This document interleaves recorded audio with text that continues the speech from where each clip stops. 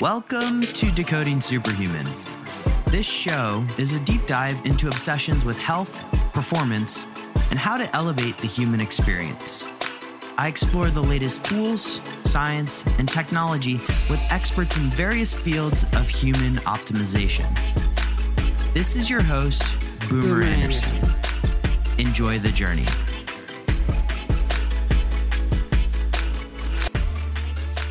My guest today is James Hewitt. James is a performance scientist, award-winning communicator, and you'll see that on this podcast.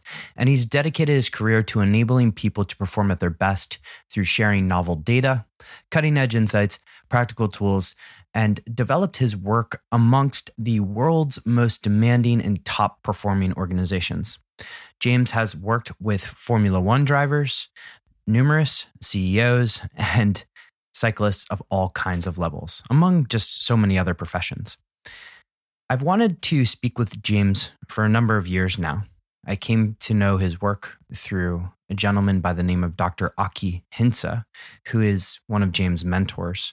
And it was an absolute pleasure to sit down with him in this conversation.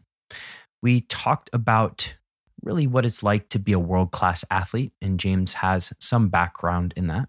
We talked about knowledge work specifically, and most of this episode contains really tactical tools for you to both evaluate your current situation with the knowledge working environment, but also to really take it to that next level. For instance, how you can look at the world of circadian rhythms and determine really what your most productive time is. The show notes for this one are at decodingsuperhuman.com/James. That's James, if there was any confusion there. And enjoy my conversation, sure to be the first of many, with James Hewitt. Seems like travel is picking up again, here in Europe at least, and that means I'm going to be on the road. When I'm on the road, things like movement are particularly important to me. In fact, it's important to me all the time, but time-constrained movement is often hard to find. That's why I always have the Be Strong blood flow restriction bands in my luggage. You can check out the podcast that I did with the founder, Dr. Jim Stray Gunderson, who's also of Live High, Train Low fame. And you can also check out my podcast with Sten Stray Gunderson as well. We get into a lot, and people like Mark Wahlberg are using these blood flow restriction bands all the time. You can get yours at bestrong.training and use the code BOOMER for 10% off.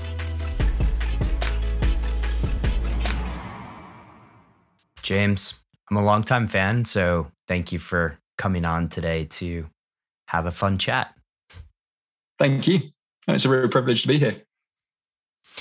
So I followed your work for a long time and love some of the work you've done both in the sporting world, but also taking that to the quote unquote knowledge worker, if you will. And given just what I know about this audience, I'm really happy we're going to have this conversation today. But I want to start with just you and your background. So I know you have some background in sport, and there's a whole journey there that brought you to where you are today. And so maybe we can touch on just sort of some of that sporting background and what got you really interested in performance science. Well, thanks for that question, Boomer. It's a good one, and it's something I sometimes ponder it myself and say, how did I end up here? And I feel like I've got quite a coherent narrative now, but I don't know whether I'm just post-rationalizing. But I'll kind of share it with you. I do that all the time, so it's okay. Because it's all going to sound completely logical now, but it didn't always feel like that. But one thing that I think has always been true and consistent is I feel like I've had a guiding question in my mind for as long as I can remember. And that question, I would summarize it now as, what does it take to be the best we can be? And for as long as I can remember, I've been fascinated with that. And so I actually spent a few years living in North America when I was a kid with my dad's job. And I remember kind of being 3 years old watching space shuttle launches. And I was obsessed with space. I wanted to be an astronaut. I was obsessed with astronauts. They just epitomized the best we can be for kind of a 3, 4-year-old kid. And so I've always been fascinated with that question and explored it kind of in my own life as well. For me, the kind of one expression of that was in sport. And I wasn't a particularly talented athlete by any stretch of the imagination, but I, at a young age, kind of being a very young teenager, stumbled across this obscure sport called inline speed skating. And because I was always terrible at football, I was rubbish at team sports. And I just kind of put myself in a box. I said, I'm not good at sport, but I stumbled across this sports, inline speed skating sport. I found I was actually quite good at it. And I ended up kind of representing Great Britain on the national team, which wasn't as great as it sounds. It wasn't that hard to get on the team, if I'm really honest.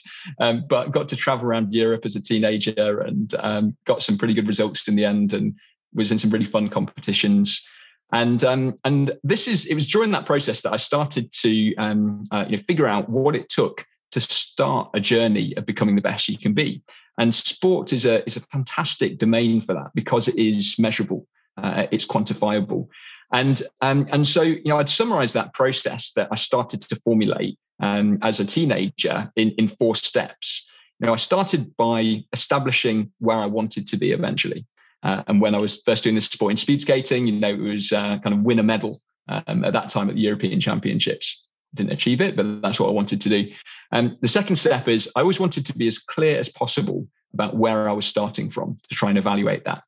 Then I'd break down the steps that were required to get to where I want to be. And then the fourth step is probably the most important one. Is I didn't articulate it like this at the time as a young teenager, but I'd always be trying to put feedback mechanisms in place to evaluate my progress and adjust. And so in speed skating, I was progressing. I could see results improving, times changing. But I started to realize quite early on, I really didn't have the right phenotype. I didn't have the right body type to be a great inline speed skater. I had too many slow twitch muscle fibers. And I was trying so hard to counter that. So I was spending a lot of time in the gym, in the weight room, kind of doing strength and conditioning training, kind of on my own, just trying to read books, trying to figure it out. This is like pre-millennium. This is before the year 2000. I'm aging myself now. And this old guy in the gym used to kind of say hi. And sometimes he'd give me some advice about my lifts and things like that. And then one day he was like, what are you training for? Because you're here like pretty much every day. And I was like, well, I'm trying to get to be a good inline speed skater. He says, you don't look like a speed skater. He said, you look like a cyclist. I was like, all right, and I was like, why do you think that? And looking back, I was this scrawny teenager, lifting probably 40 kilos on the squat, and obviously I wasn't going to be a super kind of fast twitch speed skater. So he said, well, if you ever think about trying cycling, give me a call. It turned out this guy named Jeff Cook had been the national team track cycling sprint coach, but he'd also worked with a lot of road cyclists over the years. And sure enough, he was true to his word. I kind of said, when I evaluated my progress, it wasn't happening. I thought maybe cycling is the sport for me. And this time I was probably about 16.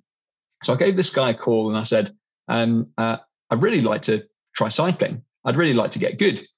And I didn't tell him at the time, but I'd already done a bit of thinking and I figured that this could be a 7-year project.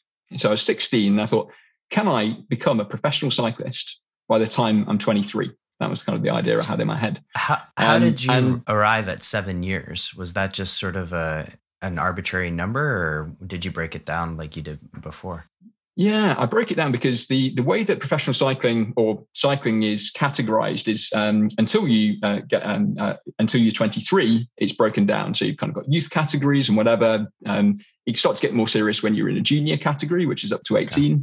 And then the kind of the proving ground where you figure out whether you've got what it takes is called the espoir category, which is French for hope, which is under 23 racing. And so my logic was I was 16. I had about a year and a half left as a junior. When I was 18, I'd be in the under 23 category, and I had kind of a few years to try and figure out whether I could make it. Now the crazy thing is at this point, I'd never even ridden a road bike. But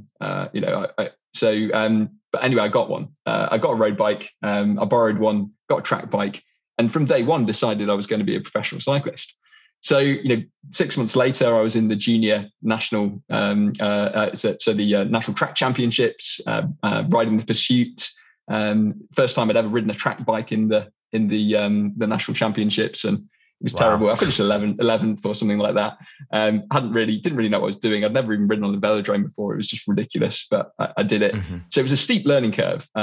Initially with a local team when I was 18, and turned in this under 23 category. I joined a national level junior team. And then I started to get more structured in my training, measuring speed and distance, and heart rate was about the limit at that point because power meters were too expensive. And basically I was saying, for a given route, am I getting faster? And I was getting faster. I started to win a few races. I started to understand how to structure my training better. So when I was 19, I moved to France to race full-time, initially for a regional team. Wasn't really full-time, had a job in a hotel to pay some bills. But I was there because back in the day, if you wanted to be a good cyclist, you had to move to the continent. There wasn't really a pathway in England where I was living at the time. And I think a pivotal moment for me was when I got my first power meter. I'm sure many of your listeners will be familiar with the technology to measure essentially the mechanical work that you're doing on the bike. And it's fantastic because it's so measurable, because then it gave me this kind of normative data set. So I knew some professional riders. I knew a few of them who had power meters.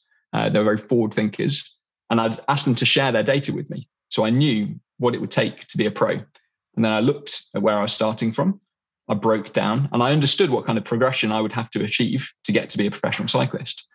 So I started to progress, and eventually I got a ride on an elite under 23 team. And that was linked with a professional team called Brioche de Boulangère at the time. I was starting to make a bit of money through that, so I could actually race full-time properly and really start to invest in my progression.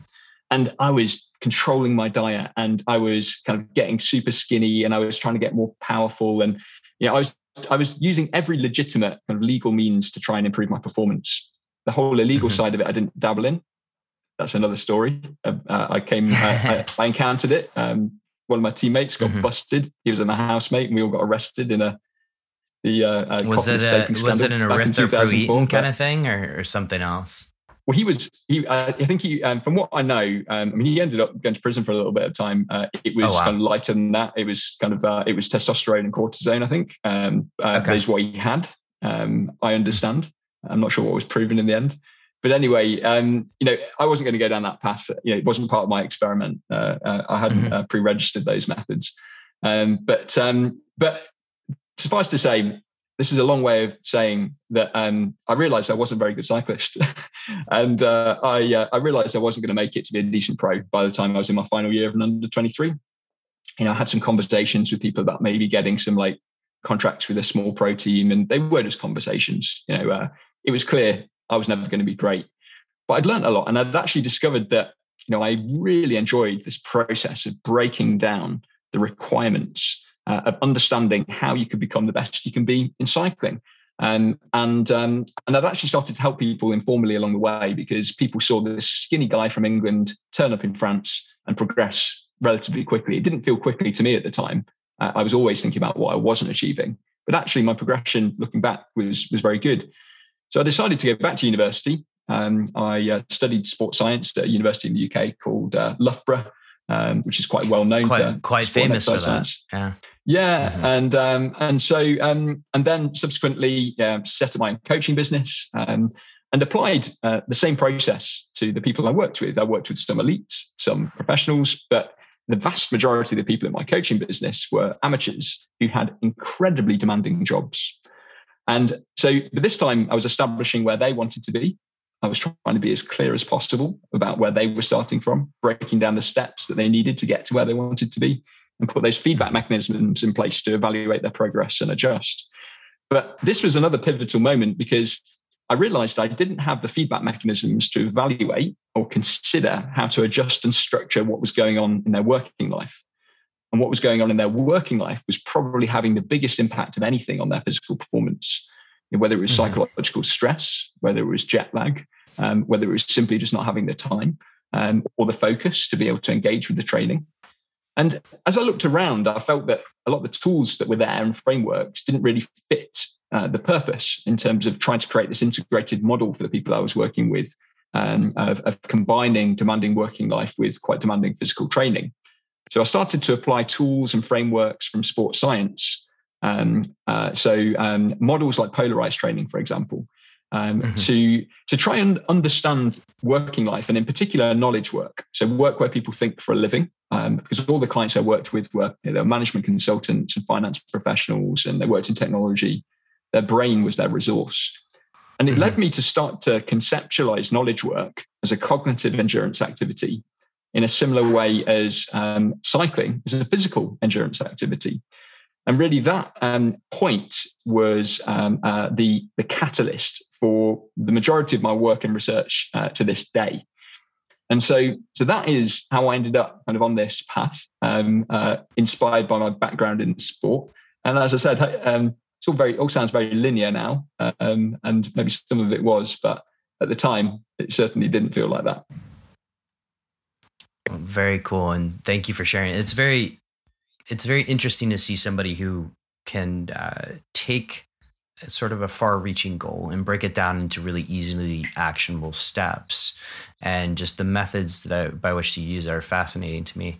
I want to come back to mentors a little bit later, but when we start talking about knowledge work, and I've had the pleasure of doing this in my own life, but also trying to do it with others as well. When we look at just knowledge work, and you mentioned some of these measuring tools, and I think it is becoming easier with many of these quantified self devices, but how do you look at, or I guess, let's kind of break down the problems that a typical knowledge worker has first, and then we'll kind of get into the different measurement steps that you use. So when you're working with somebody, you mentioned management consultants, perhaps some of my former banker types, but how would you classify or just sort of look at their workday and say, these are the obstacles that these people face? So one thing that you've probably gathered about me, if you kind of is I quite like models and frameworks, and so when I was trying to ask that question, I think you posed a very good question. How do you actually understand some of the challenges and problems and tackle those problems in knowledge work? And I came up with a framework that was a heuristic device that seemed to describe what was going on. Because the problem is, as you said, we've got some tools to measure what is going on in the brain. But you've got EEG, for example, and even though the temporal resolution of EEG is great, we've got great time series data, and we can see what's happening second to second. Then, unfortunately, we don't really know what parts of the brain really, really precisely are doing what, when, and how they're interacting. We can have high resolution, kind of in terms of spatially, but then we lose the temporal resolution. So the tools aren't really there yet. We can look at some of the outcomes in terms of the type of work we're doing, what we're achieving, and that can help. But again, it's fuzzy because in knowledge work, maybe I think about an idea for a new strategy for a company that I'm working with, for example, where I see maybe an integration premium by kind of putting together this company and this technology, and say you should work together to do this. I might just think about that for 3 weeks. And then put it together in a proposal in the space of an hour and a half. How do I measure that? How do I measure that thinking and processing that went on relative to this very focused work that I might have done in 90 minutes to actually generate that proposal for that client? And so once I started to think about this, I said, really, we can probably characterize the work that we do in different dimensions, or it's got different characteristics. So we say there's a characteristic related to the level of focus or the intensity of the focus associated with the work that we do. There's an aspect or a characteristic related to the complexity of the work that we do. There's an aspect related to how much we switch during that time between different tasks. And there's an aspect related to the time pressure that we feel like we're under. And actually, you can use those characteristics or those dimensions and measure them with self-report tools. Things like the NASA TLX, for example, that's got something called the cognitive task load model. And the NASA TLX has been used in a lot of human factors research to make sure astronauts don't get overloaded on space shuttles. I think they're failed. If you've ever looked at a space shuttle kind of dashboard, that thing was going to be overwhelming for anyone. But anyway, so I looked at that, and that inspired me, this cognitive task load model. And I came up with a heuristic to think about some of the challenges knowledge workers face and what to do about them. And I describe it as cognitive gears. And so you can think about these cognitive gears as three zones or three types of work. But they're analogous to the kind of three zones, the three broad zones that you might use for physical endurance training. And so if I think about a knowledge worker's day or my day, I think about how much time they spent in each of these cognitive gears. So there's a high cognitive gear, which is akin to high intensity intervals in a workout. And three features characterize this high cognitive gear. The work is demanding, it's complex, and it requires sustained focus. So that would be me writing that proposal for that client. And there's a low cognitive gear, and that represents time spent resting, recovering, but perhaps also just mulling over ideas at low intensity. Maybe when you go for a walk and these ideas are just flowing around, or you're in the shower just pondering on something. That's obviously really valuable. And that was like the kind of pondering I did when I was thinking about the integration premium. How can I put these things together for the client? Then there's this middle cognitive gear, and that represents menial tasks, switching work. And when you're doing emails and you're doing phone calls and you're doing short meetings, and it's necessary. It's a necessary part of many knowledge workers' days. But if I looked at a knowledge worker's day, and one of the tools I'd often use was just get people to show me their calendar. And if they didn't keep their calendar in a very structured way, I'd encourage them to do that for a period of time. Is that this middle cognitive gear really dominated people's waking hours. It wasn't just the conventional work day. It was almost from the moment they woke up in the morning to just before they went to bed at night. Menial tasks and switching work with this high cognitive gear. If it ever appeared, it was very brief periods, which were very difficult to protect. And this low cognitive gear was often almost non-existent. There was very little time for this kind of reflective thinking and recovery. And so one of the ways that I've tried to counter that and tackle that is help people to identify this challenge that the middle gear is swamping our conscious hours, and to get more structured and to be more structured and proactive about prioritizing protecting time for high gear work at the right time, and really being deliberate about this low cognitive gear time for rest, reflection, and recovery is the way I talk about it. And then just you can't eliminate it, but minimize this middle gear, which is taking over. And anecdotally, at least, I found personally with people that I've worked with, that heuristic provides a tool to maybe identify some of the challenges in knowledge work and maybe start to think about, if we've got the luxury to do that, structuring our days with a bit more intentionality and in a way that I think can represent some general principles about how our brain and body work, which perhaps we could talk about as well. Why don't we, because I would like to go into this, because this sort of model, you portray it well in your book, is sort of very similar to those three training modes that you do physically. But so I've been fascinated by productivity for a long time. And I think there's somewhat of a danger in that world when you get into the weeds, that everybody follows Parkinson's law and we're all just sort of Pomodoroing our days to the point where you just end up, you'll have one good day and then 6 bad days afterwards. And so if you don't mind, I would love to just kind of break down some of those. You mentioned helping people identify where this middle part is taking over. I mean, obviously email is one, but is it a matter of measuring the amount of screen time on their phone, where they go on their browser, all of that stuff? We can just start to break that down. That'd be really helpful. So I think, one of the most helpful, the most helpful tools initially are objective. And so if you're an Office 365 user, I often encourage people to just turn on Workplace Analytics if they've not done that, and just spend a period of time being deliberate about structuring your calendar and recording things in your calendar. Because I think sometimes we trick ourselves and we about what's actually going on because we don't record it. And so one of the simplest tools is just spend a couple of weeks and actually diarize, or even if you do it after the event, record when you are recovering, record that time that you were focused. And then take a step back, extract that data, something like Workplace Analytics, and just say, how much focus time did you have? How many emails did you respond to? How many meetings did you have? And actually come up with a kind of your own dashboard to describe that. That's probably one of the most helpful tools. But then I'll try and integrate it and with other data sources as well. So I'd start to say, so this is what is going on. This is kind of your starting point. How are you responding to that? So are there patterns associated with your sleep, for example? So use some kind of wearable device, or you can even use a log, a sleep log. I'm pretty sure 80% of the people here on this podcast, listen to this, are using a wearable, but you can just use a sleep log and they're okay.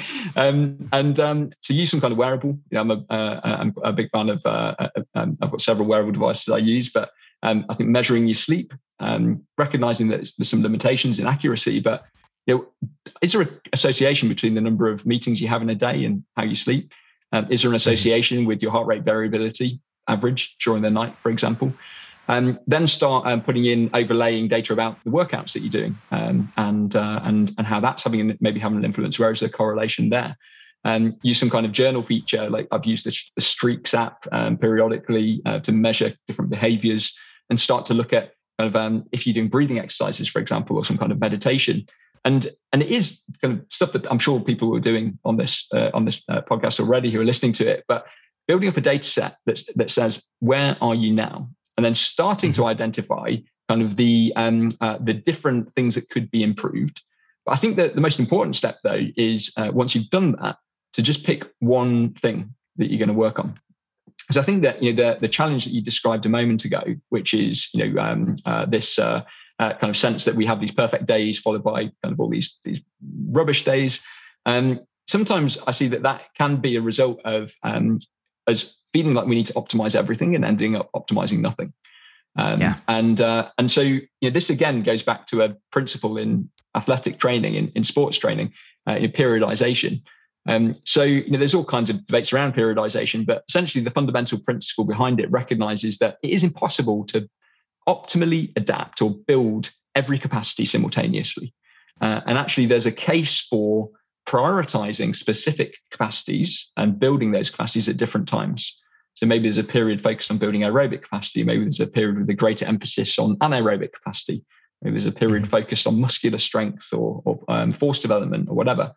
And so I'd often encourage people to say, okay, we've established now that there's 30 different things you need to do.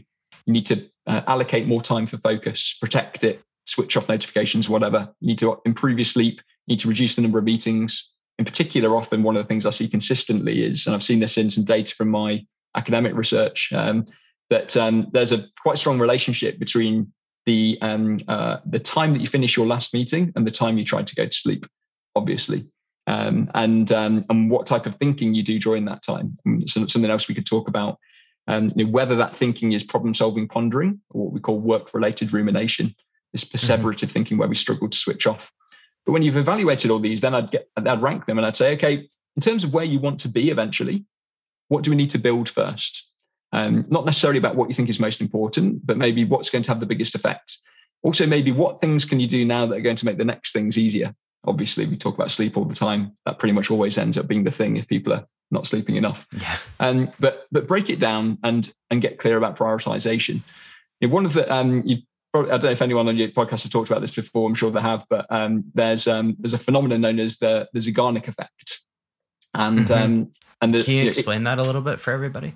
Yeah, sure. So this is one of the kind of theories which can help to explain why we find it difficult to prioritize because everything feels important. It can also help to explain acutely why we can find it challenging to focus on one task because we're so aware of the other things that we need to do. So essentially, our brains are vulnerable to certain situations that can make it more difficult to prioritize, plan, and focus. And the Zeigarnik effect is a way of describing this vulnerability. So it was named originally after this Soviet psychologist called Bluma Zeigarnik, and it describes this experience that we have of continuing to think about a task when we have started it, but we're unable to finish it. And so there's some theories around the Zeigarnik effect that suggest that it might also be responsible for tying up cognitive resources. And so there's been some studies which indicate that people do worse on a brainstorming task if they're prevented from finishing a simple warm-up task beforehand, because that unfinished warm-up task seems to be clogging up their active memory. So in contrast, our cognitive resources are liberated and performance seems to be improved if participants in that study example were able to plan to complete that unfinished task later. But the study make some interesting points that are relevant here. And one of those points is that those plans needed to be highly specific for them to be successful in eliminating thoughts of unfulfilled goals. So when I've kind of done that process and we thought about, here's the 50 things that you need to do to optimize your life, create some specific plans, but accept that you're not going to do them all straight away. Some of these might be things that you do down the line. And again, start to think about this optimization process like an athlete. I know I need to build strength, but immediately I need to start with endurance. So I'm going to build this endurance base first, for example. That might not be right, but it might be. The point being that you'll prioritize something, but there will be a specific plan about how you're going to develop your strength later. And it seems to just quieten the brain to free us from that Zeigarnik effect. And there's various tools that I use in practice in terms of that specific planning process, and which I can share. But that's kind of tactically how I'd start to think about that process of breaking it down. Well, let's play a little game of choose your own destiny here. I want to pick your brain on those tools because obviously people are listening to this and we have a number of people on the show. And I know myself, I've been guilty of this in the past, that kind of have in their mind that they could do everything at once. And we, may have this training system that we think can create anti-fragility or whatever it is. Right. And as you said, periodization is probably the better path. So one path that you can choose is the tools first. And then I want to kind of go into the tactics that you mentioned earlier around that period, because sleep, stress, and nutrition are the three top issues of people listening to the show. Mm-hmm. And so that period between last meeting and bed, I want to go a little bit deeper there too. So James, the floor is yours. Which way do you want to go first? Well, can't we do everything? I would just contradict everything I said. Well said. I think that was like a good volleyball. I mean, it is the Olympics right now, so that was a good bump set spike right there. So nice job. Yeah. Well, I think there's probably a way to maybe link them together and think about this. And so we can maybe talk about some Zeigarnik effect eliminating tactics. We can maybe then shift into thinking about maybe some focus techniques. And then talk about how you switch off. And one of the things that I found, so those areas that you just described, around wanting to optimize performance, trying to deal with stress, thinking about how we eat, struggling to get to sleep because you're thinking about what to eat and how stressed you are and how to optimize your performance. I can certainly relate to that. And so it'd be nice if we can maybe try and blend them. But if I was to sum up in one phrase that resonates with me and seems to resonate with quite a few people who experience this, is if there's one thing that I think many of us would like to experience, it would be a greater capacity to switch on when we need to and switch off when we want to. But the interesting thing is, and getting a sense of kind of understanding your listeners, the switching on part often isn't the problem. It's the switching off when we want to. That's switch off on demand. Of course. But I do think that the two are really inseparably linked. I mean, I think to zoom in quickly and just say, how can we free ourselves from the Zeigarnik effect? I'll probably say there's three primary tools that I would suggest people use to do that. And one is ancient, but it's sometimes overlooked because it's been around for so long. And it's the importance urgency matrix from Stephen Covey's 7 Habits of Highly Effective People. I won't go into great detail about that. Google it, you'll find it. And it's just a really practical way to start to take all those tasks and actually take them out of your head and think clearly about what is most important, what's urgent, and what maybe do you just need to kind of minimize those distractions, interruptions. The second tool is another matrix, and it's the action priority matrix. And essentially, it's a way to operationalize the Pareto principle or the 80-20 rule, because it can help you to differentiate between the menial tasks which need to be checked off your list so they don't become a distraction, with the tasks which bring real results and should be protected from distraction and interruptions. So the action priority matrix. And again, I think people can probably find it, but if not, happy to share it. Where essentially you've got effort on the x-axis, you've got impact on the y, and you've got quadrants then of quick wins, major projects, fill-ins, thankless tasks. So they're just two really practical tools. And the final thing is just a variation on a question I posed a moment ago, where just consistently asking yourself, what is the most important thing that you can do today that will make tomorrow better. And really just structuring your time and energy in service of that goal, so that you're making these consistent improvements over time. But it's a clarifying question. So they're kind of some of the tools that I would use. I mean, I'm happy to kind of zoom in a bit more and say kind of how would I optimize that focus time, maybe the switching on time. Then maybe we can talk about how do you switch off. But I'll pause and take a breath in case there's anything that you want to kind of reflect on or respond to. So that's beautiful in terms of just giving people here tactical, actionable models really to follow in order to implement these kind of things. Now, identifying the optimal focus time, which I think is where you're going here. There's certain people, myself, I tend to be much more of a morning person. And so first thing, wake up, meditate, go, has worked well for me. But for those who haven't really spent as much time thinking about, or maybe have spent so much time in that sort of middle gear that they don't even know what their optimal time is anymore, how do you work through that with somebody? Because like we have all these tools, genetics testing, which may or may not be useful. We can probably even get like 24-hour cortisol levels on people and start using that as a tool. But how would you break that down? During my conversation with James, you'll see we get in a lot into structures, models, and different ways to perform at your best. We talk about some of these tools, some of these wearables that can help you elevate yourself to the next level.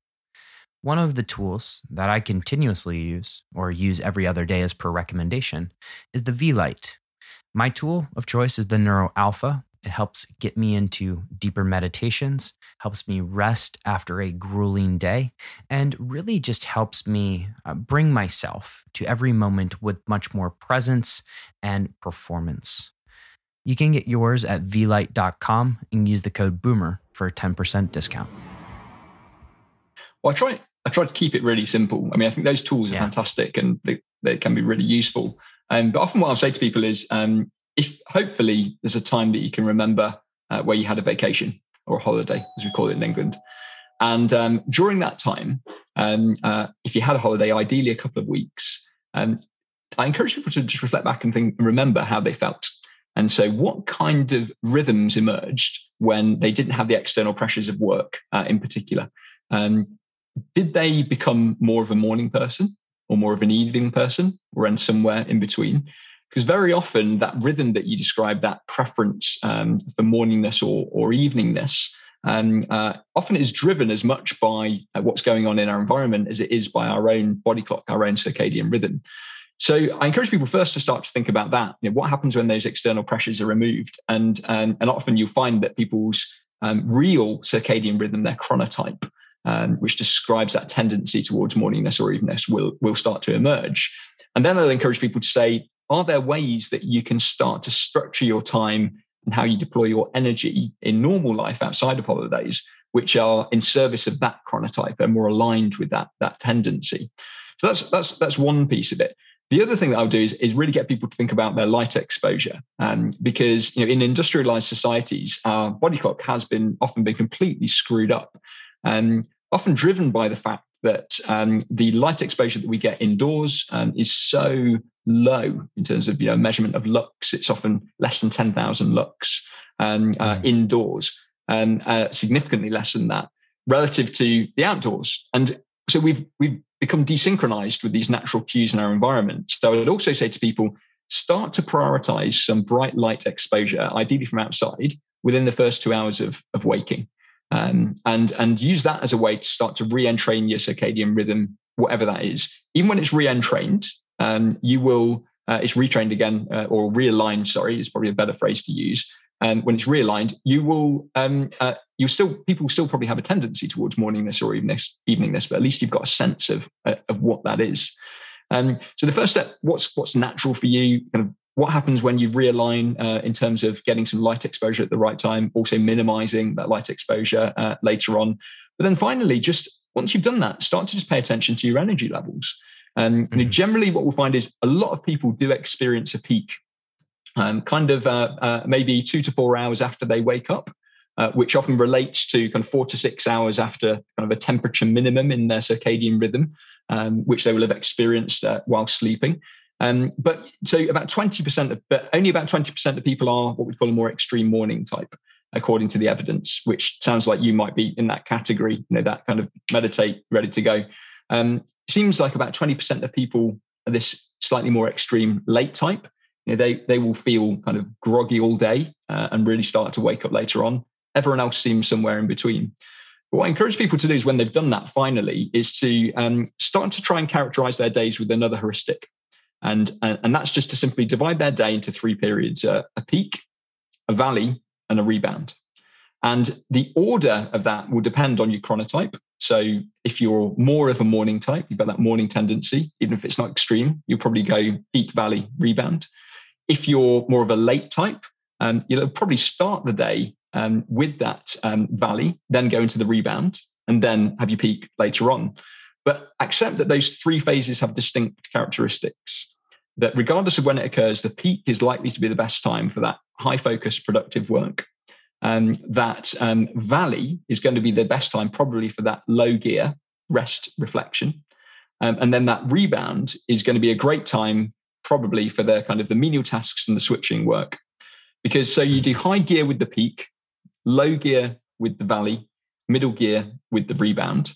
And there's some evidence to support this as well, because in the rebound phase at that part of the day, it seems that our cognitive inhibition reduces. So we're more likely to be distracted anyway.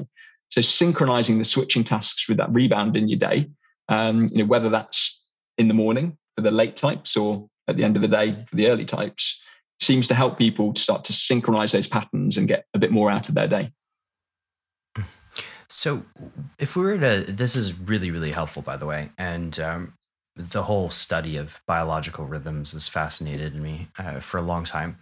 Now, if we were to overlay this with physical training, because ultimately that's going to have an impact on your ability to perform in the workplace as well, how are we to look at placing physical training within that structure of peak, valley, and sort of that ramp up time at the end? If I'm, let's say, an extreme morning person, do I just put it dent in the middle of my valley because I'm not really functioning that well anyway? Or how should I look at that? So I really encourage people, and I try and do this myself, to zoom out first. Because I think that one of the big challenges, again, for people who want to be high performers, who are high performers, who want to be really physically fit, to be performing at work, to have great relationships, is we fall back into that trap of trying to do everything all the time. And so the tendency is, people say, James, tell me the perfect time to exercise every day, forever. And it's impossible, because what happens when kind of work gets really busy, or a kid gets sick, or you have to take your dog to the vets or whatever. But what happens is life gets in the way every time. And as you described yourself, you have a perfect day. I'm crushing the world, and then it all falls apart, and you just feel like you're a terrible person who just fails at everything, and it just creates this angst. And I've been there. I was there last week actually, and so I encourage people to say, okay, this level of consistency is impossible. We've got to accept variation, and we've got to go back to that kind of periodized model. And so what I'll say to people is, you're always going to experience this peak, this valley, and this rebound. But what you do in that peak, valley, and rebound is going to change over time. And so with fitness, for example, we know that if you can synchronize your training with kind of the period of your day, it's often driven by circadian phase, but where kind of your body temperature is at its highest, particularly for strength training, you're going to lift heavier, you're going to move faster. And that's a great thing. The peak for physical training then might be the afternoon for some people. And it might be that you've got some difficult work projects, that you've got a series of meetings at that time. Unfortunately, it's impossible. But what I'd encourage people to do is look at their calendar in the long term and say, what do I need to emphasize at different points? So maybe exercise, you do feel at your best in the morning for exercise, but it's not possible all the time. Look at your calendar and say, okay, there's a period of time now where I've got 4 weeks after this really demanding project has come to an end, before the next one really starts to ramp up. I'm really going to focus on this 4 weeks of really putting a lot in the tank, really trying to build my physical fitness. So I'm going to choose to dedicate during this 4 weeks a portion of my peak time to physical training, to really try and build my physical fitness. There's another period of time where you might say it's going to be really demanding at work, and you've got a lot of deadlines. You're trying to finalize a project. You probably need to dedicate that peak time then to your cognitive work and basically just fit physical exercise in whenever you can. And when you do fit it in, accept that it shouldn't be that intense, probably. Because what I often see kind of with high performers is because we're trying to fit everything in all the time, often what we end up doing is massively overloading our sympathetic nervous system. We're basically completely overloading on stress, physical stress and mental stress. And the two are completely interlinked. You can't separate them out. We'd love to be able to separate our mind and our body. And I think, the Greek philosophy that informs a lot of our worldview in the West, I think lends itself to this kind of idea that we can separate them out, but we can't.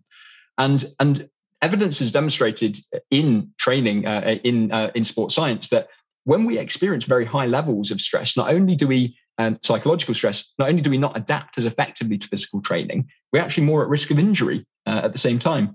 So I see all these people, and I do this myself sometimes, work incredibly hard in their working life, in their knowledge work, trying to still kind of, keep their fitness and beating themselves up because, their session, they're not completing the workout of the day to the level and intensity they hoped. And they end every day just feeling like, I failed. I didn't quite get the work done that I wanted to. My training session was terrible. Like now I can't sleep and, it's going to kill me because, I read a book and my brain's going to start to melt away into Alzheimer's, when I'm 42.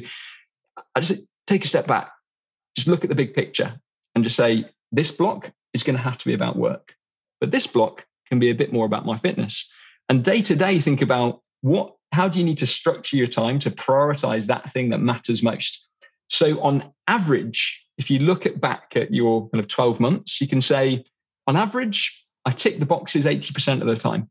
And that will mean over time, from year to year, you're going to start to work towards those goals. That is the path. So going back to that model that I described at the very beginning, where you start to say, where do I want to be? Be very clear about where you're starting now, which isn't going to be where you want to be. When you break down those steps to actually get there, you can't create a perfect routine that's going to be the same every day to achieve that. There's going to have to be phases with different emphases, which are going to reflect your priorities, what's most important at a given time. And I've found, personally, but also from people that I've worked with, that longer term view is quite liberating. Because you're not just pursued by this continual sense of not being good enough. You actually recognize that you're going to achieve it, but it's going to take some time. And it creates a bit more margin, a bit more freedom as a result of that. So, hopefully that answers your question to some extent, but that's kind of how I'd think about it. No, I love that. And the way you encourage flexibility, because there is this tendency, and I'm guilty of this, right? Like the type A person who wants to overschedule everything, including their morning routine. And then the moment some shit gets thrown in there, it's like, oh, wow, my day's over. And so thank you for talking a little bit about that flexibility. Now, I want to go to the end of the day, because there's something you alluded to earlier that you're researching now about meetings and then that process before going to bed and the ultimate impact on bed. So again, predominantly business people, entrepreneur types listening to this, and sleep is a huge issue. We know that globally now. What does that end of day process, we kind of know how it looks in a lot of people, but what would be more optimal, if you will? Yeah. So, I think there's another model, a body of research that I find really helpful when we think about what is going on after work, and it relates to it's called work-related rumination, and actually there's a questionnaire that was developed by someone called Professor Mark Cropley, the work-related rumination questionnaire, and he identified 3 factors in relation to work-related rumination. So there's affective rumination, problem-solving pondering, and detachment, which is kind of just being able to switch off. It's really interesting, actually, because when you everyone thinks, just need to detach, just need to switch off. But when you look at detachment, the people who switch off completely, there's actually quite a strong association between people who switch off and actually lower work performance. So, and this isn't true for everyone. I know some incredibly high performers who can just switch off and sleep like babies. They just don't worry at all. But my experience has been that a lot of people who are quite high performers really struggle to switch off, and they wish they could switch off completely, but they can't. But actually, maybe that's not a bad thing. It seems that one of the strongest predictors of kind of either negative stress anxiety or an ability to kind of still sleep well and perform well seems to be whether you're in this affective rumination camp or the problem-solving pondering camp. And so after work, particularly once we start to get into the evening before sleep, a lot of the problems seem to revolve around this affective rumination, this perseverative thinking about work. There might even be an association in terms of our executive function here, in terms of an inability to switch from these work-related thoughts to something else. So quite a lot of what I've been thinking about and what I've tried to put into practice is to try and equip people with some tools to switch from the affective rumination to more problem-solving pondering, which seems to be a bit healthier. And one of the ways I characterize this is that it's about switching emotion to action a lot of the time. And so again, there's a framework that I've used to try and operationalize this. And it's not peer reviewed, it's not evidence based. It's just a kind of coaching framework that seems to help me sometimes and has helped some other people. Even though the work related rumination research has obviously got a great evidence base behind it. And there's 3 steps to this process to switch the affective rumination to the problem solving pondering. And the first step is to do what I'd say is identify sticky thoughts. So often we experience this affective rumination and we struggle to switch off because of thoughts that are associated with emotions. And these emotional thoughts seem to be particularly kind of sticky. And so the most emotionally sticky thoughts often seem to revolve around, or you could reduce them to what I call a why-related thought or a why-related question. So you find yourself repeatedly thinking, why don't I ever manage to finish this? Or why am I always the one who has to take responsibility?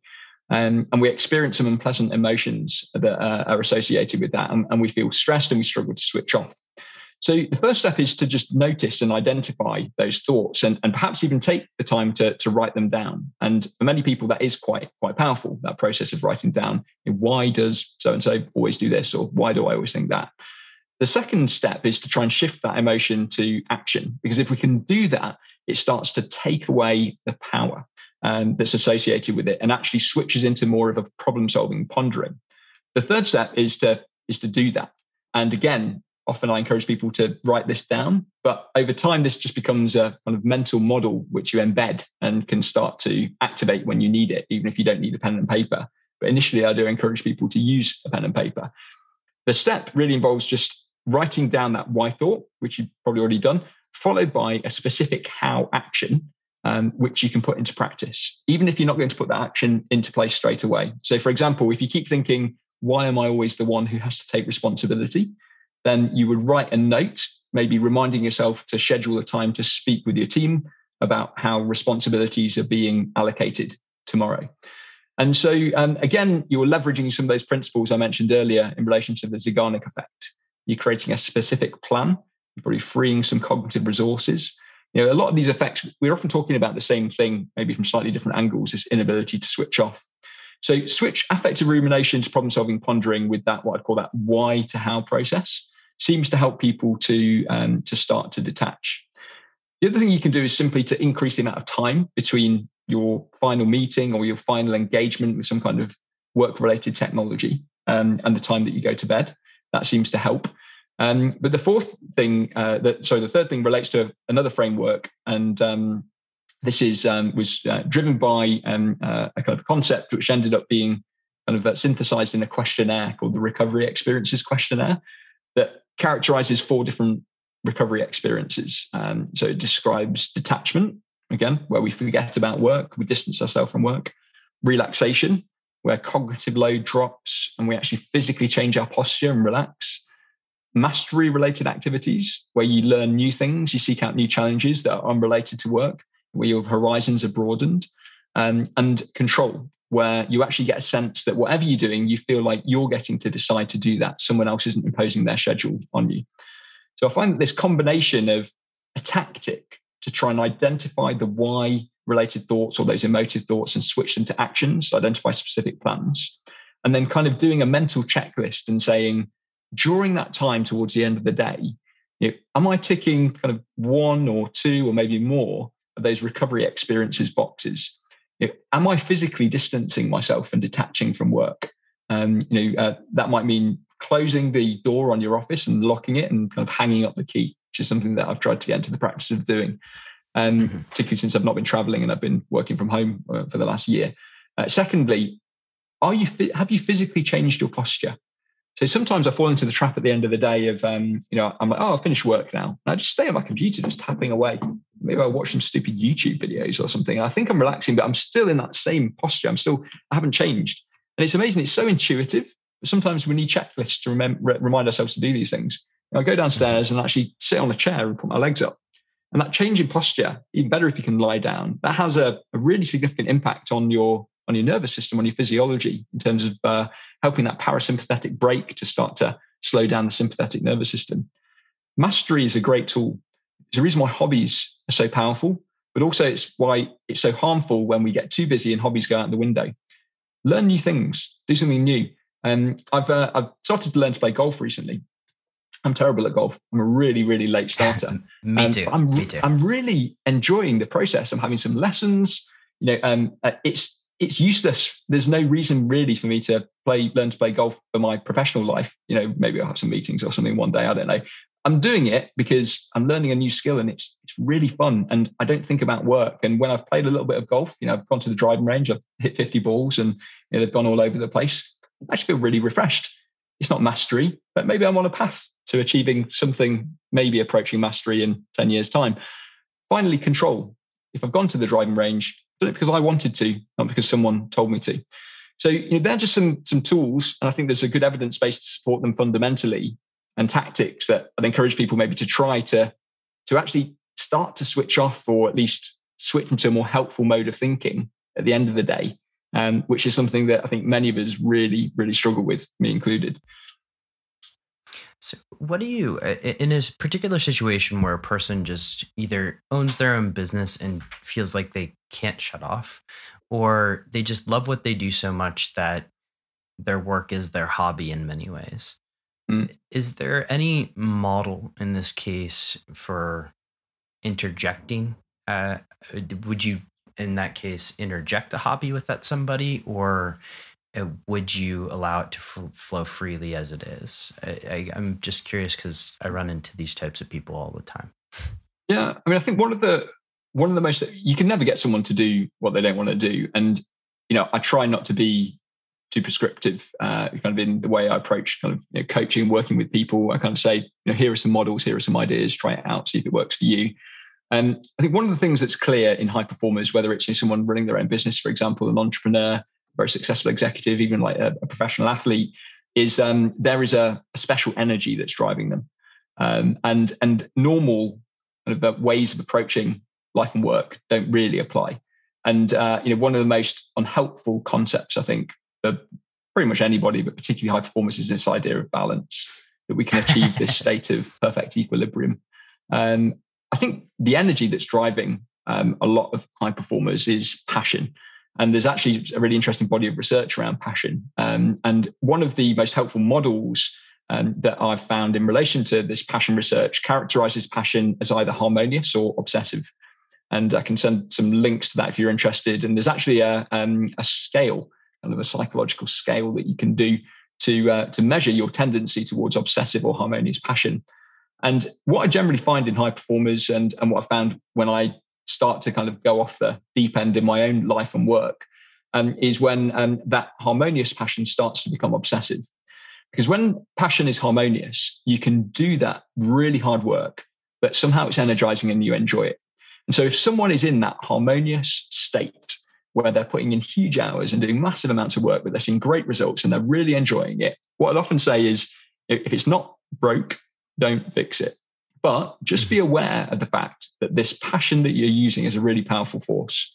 It's like Star Wars, it's a powerful force. It's got a dark side, and if harmonious passion is kind of the light side of the force, obsessive passion is the dark side, and we're all at risk of tipping over there. So I'd encourage people initially. I wouldn't interject. I wouldn't say, "Oh, you really need to stop working on this great project that's kind of super profitable and really fulfilling, and you need to go and pick a new hobby." just crazy. But I would perhaps interject if someone started to recognize that they were tipping into that obsessive passion, that actually they weren't feeling so energized anymore. One of the number one characteristics or warning signs that you're tipping into obsessive passion is that you experience what I call rigid persistence. You keep going because you feel like you have to keep going. You keep going because you're really scared that if you stop, something bad will happen. And the problem is that that actually ends up being a self-fulfilling prophecy. Often, you keep going because you fear that something bad will happen, and because you keep going, something bad does happen. We end up with kind of burnout, or even just being so exhausted that you have to take some extended time off, and before you can recover. So it's when you start to see the warning signs of that kind of obsessive passion that I'd try and encourage people to intervene for themselves. But at the same time, though, I do find that one of the greatest risks for many of us is we often think we're immune. We think we're the special case. And there's a real, and so sometimes I think about hobbies increasingly as similar to prehabilitation or prehab for athletes. Athletes hate prehab. Like everyone knows, like we need to be doing something for our rotator cuff, right? Even if you kind of, you've got to do something. I do anyway. You've probably got your own thing you have to do, especially as we start to get a bit older. And it's boring. It's like, there's nothing wrong with my shoulder. Why do I need to do these stupid exercises with this little band? I just want to smash it, just want to do some cleans, get me in the gym. Mm-hmm. But hobbies and things like this, they're like the prehabilitation for a cognitive high performer. And it's part of this mindset shift of seeing rest as productive. It's a shame we shouldn't have to. It would be really nice, wouldn't it, if we were like, my sense of self-worth is so complete and that I deserve to rest. And, for some people that works really well. And I've heard people say that. It doesn't really work for me. It's probably because underneath it all, I'm probably an insecure overachiever, But I have to rest by telling myself rest is productive. This is my prehabilitation for my cognitive high performance. And it's awful, isn't it? But it seems to work for me, and it works for some of the people that I work with as well. Oh, well said. Well said. James, I want to kind of bring things to a close here with a couple of rapid fire questions, but one question that I've wanted to ask you, and I really ask a lot of our guests is, what role have mentors played in your development as performance scientist and what you're doing today? It's been huge. The mentors and key people and good friends have played an absolutely critical role. There's no way I'll be doing all these interesting things and have these opportunities without them. I'm happy to name a few people if that's kind of go for it. If you want to give them a shout out, go for it. Yeah, there's quite a few. One of the early ones was because I'm very interested in nutrition as well, and I was an undergraduate studying sports science, and I was obsessed with supplementation, and because I tried lots of different supplements when I was cycling to try and improve my performance. And there was one professor in particular called Ron Morn. You can Google him, Professor Ron Morn, very well-known nutritional researcher or nutritional or scientist. And he never really taught undergraduates, but he occasionally did. And he taught one of our undergraduate lectures. And afterwards, I kind of, was in the queue of people to go and speak with him with their geeky questions, while everyone else went and had a beer probably. And, I was like, Ron, I was like, I asked him some question. I can't remember what obscure supplement I asked his opinion on. He basically said, if it works, it's probably banned.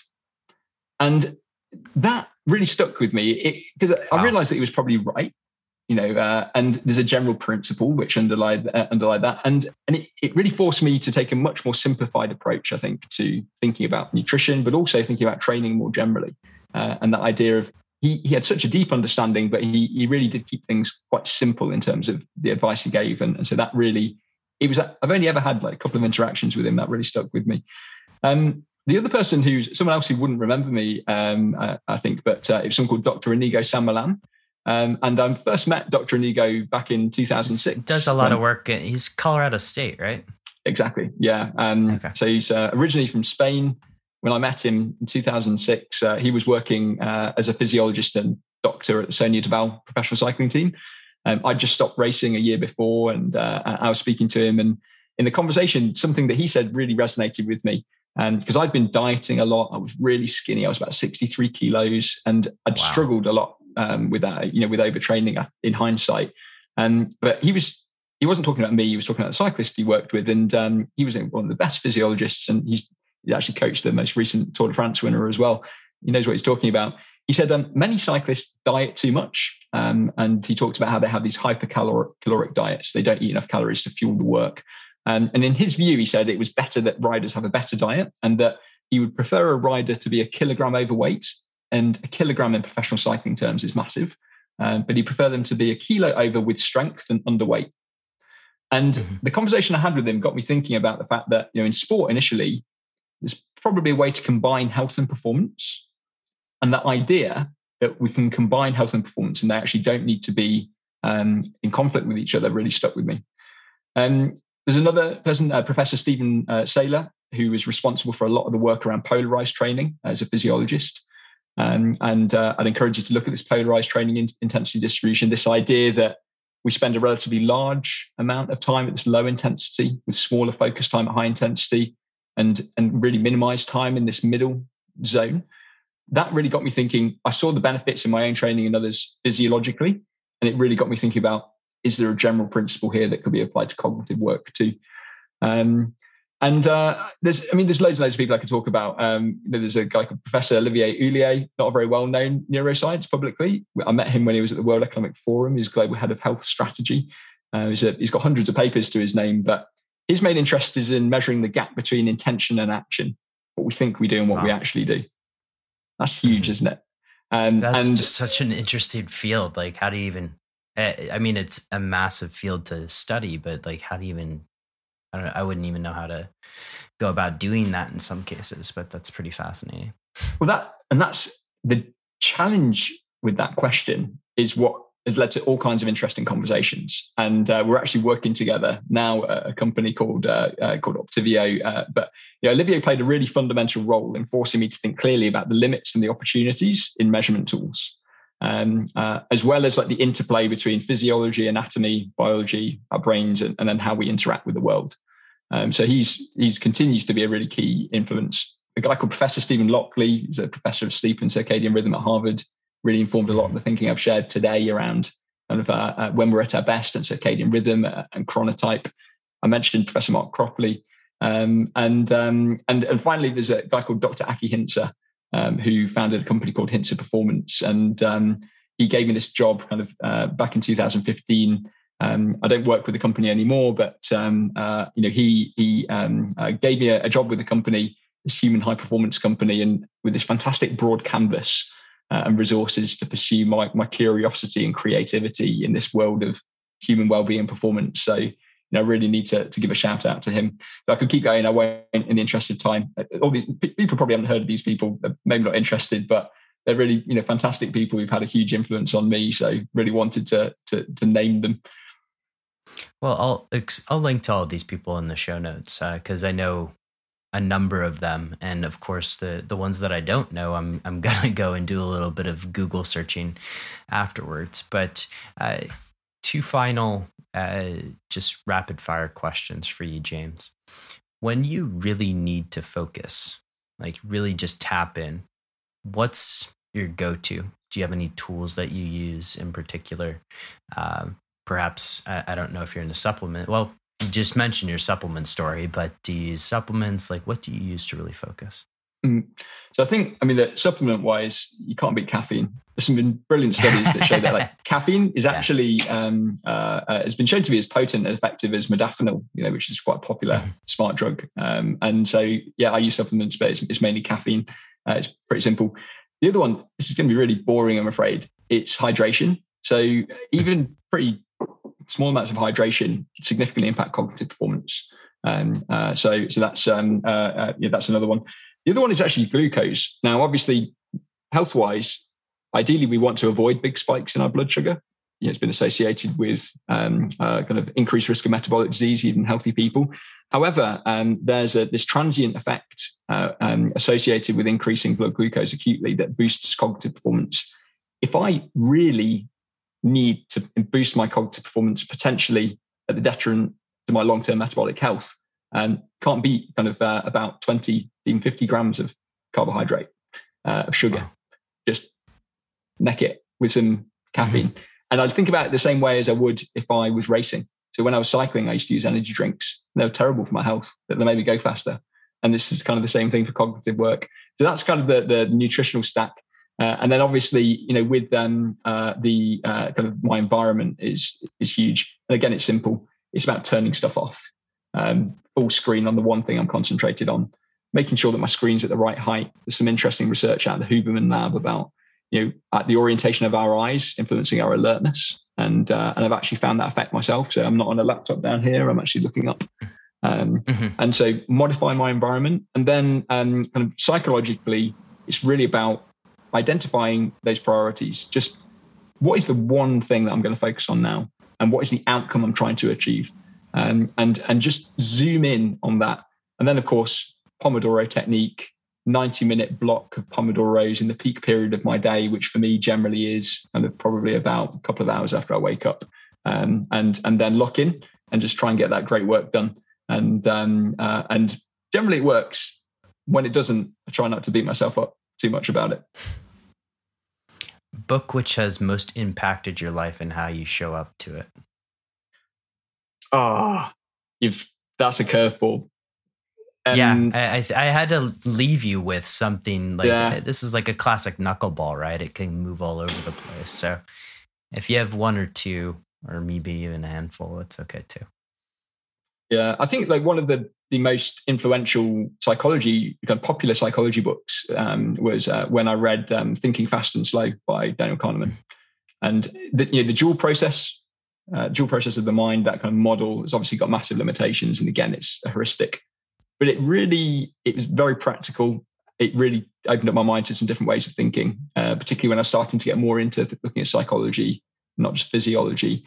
So that's a really big one there. This idea of Anti-Fragile by Nassim Nicholas Taleb, he wasn't so much the detail of that book, just the idea. This idea that there was something beyond resilience, that actually in the right conditions, challenge and uncertainty can create opportunities for growth. And so that really resonated with me, this idea of anti-fragility. So there are a couple, and unfortunately, often I end up spending a lot of time just reading journal articles, loads of them. So but this is why sometimes I struggle with popular books, because I'm just like, when was the last time I actually sat down and read a popular book cover to cover? It's quite a long time ago. Most of the time I'm kind of stuck in PubMed, kind of looking around to see what I can find.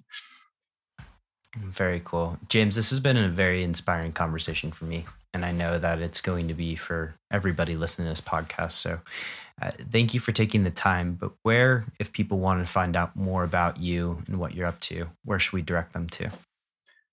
So I've got a website, and so that's jameshewittperformance.com. And, would love it if you're interested, if you sign up to the newsletter on there. I push out a weekly newsletter of kind of all kinds of ideas and stuff I've found. So would really appreciate it if you're interested to give that a go. There's also an online course there as well, an academy sharing some of the ideas that I talked about today. But then also there's a new company which we're working on, which is trying to operationalize some of this science in terms of detecting when you're at your best, when you're stressed, helping people to identify and overcome kind of their leading causes of stress and schedule their time in relation to that. That's a company called Optivio, optivio.com. It's not available to the public yet, but again, there's a waiting list. And really appreciate the opportunity to plug that, because I know that's not the main intention of this podcast, but they're the two main places. And obviously, usual suspects. You can find me on LinkedIn, on Twitter, James P. Hewitt. I haven't got many followers. I really struggle to find the time to engage with social media, but I do put some stuff out there which people can find. But yeah, and we'd really welcome the opportunity to connect with people. If they've got questions, there's stuff they wanted to follow up on, they want to challenge me on, there's stuff that people think I might be interested in. Such an amazing source, isn't it, of knowledge and ideas, and would really welcome the opportunity to connect with some of your listeners. Absolutely. And I highly recommend the newsletter. It's very thoughtful, James, and it really targets what we've been talking about today quite a bit. So again, I'll link to all of this in the show notes for everybody tuning in here. And James, thank you for the time today. You're welcome. Thank you. To all the listeners out there, have an absolutely epic day. It's not often that I listen to a podcast or record a podcast with somebody and sit down and immediately afterwards watch that recording. And in this case, I did. I took so many notes, and hopefully most of those get captured in the show notes for this episode, that I'm just really, really excited to release this to you guys, and I want your feedback. If you enjoyed this episode, head on over to Apple Podcasts, leave a 5-star review, and really tell me what you think. I want to hear from you. The show notes for this one again are at decodingsuperhuman.com/James, and thank you for your attention.